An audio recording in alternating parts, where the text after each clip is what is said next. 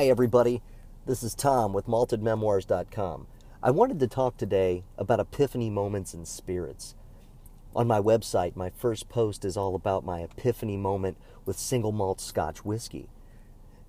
And I thought to myself, when was my first epiphany moment with any spirit? And reflecting back, it surprised me how long ago it was.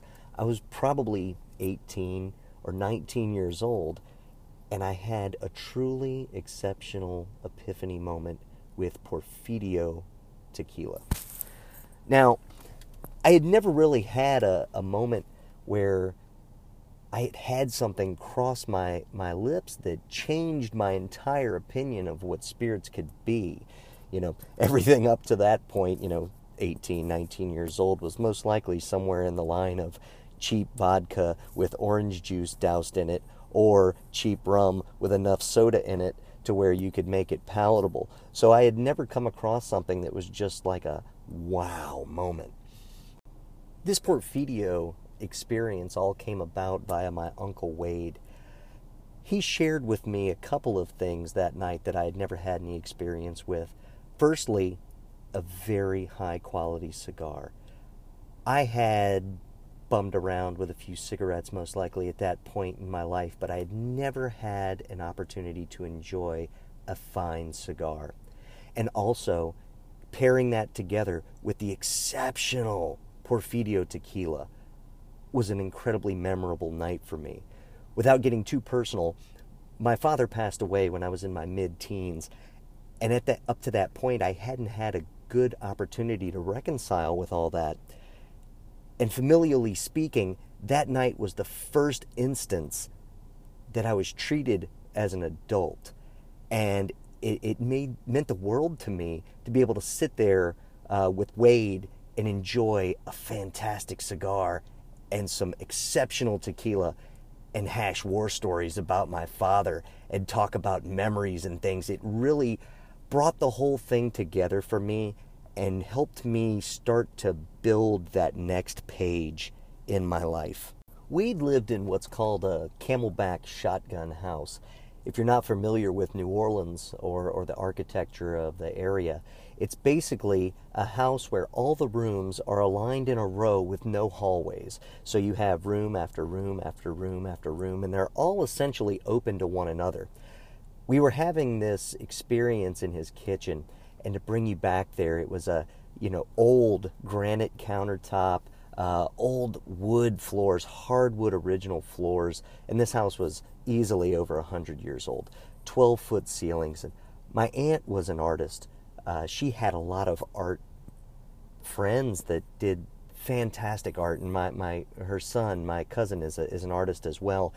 And the ceiling, they had just finished, and I can remember staring at it for seemingly hours. It was this beautiful tile laid on the ceiling that was made to look like oxidized aged copper, and it was so realistic, the paint technique and the texture of it. I genuinely, when I first walked in, I was like, good Lord, Wade, how much did that cost? And I was just here recently. How on earth did you get it to change color so quickly? And he laughed at me and was, kind of like, well, actually, it's all paint. But being in that big, huge open room and just laughing with him and hearing the echoes of our laughter booming off of those tall, high ceilings, it was a great moment. And great moments like that are what make great epiphanies with great spirits. While we're here in this moment, let's take some time to talk about what made the Porfidio tequila so great.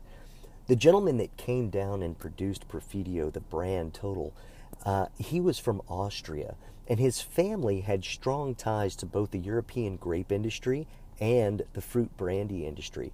So spirits was something that was in his blood, in his DNA. And he actually came to the Western Hemisphere working for a spirits export company in the United States before relocating to Mexico. When he first went to Mexico, he noticed that the distillation and production methods for tequila were incredibly outdated. And having such strong ties with the industry, he knew that if he brought the refined European methods to Mexico, that he could create something that was genuinely exceptional.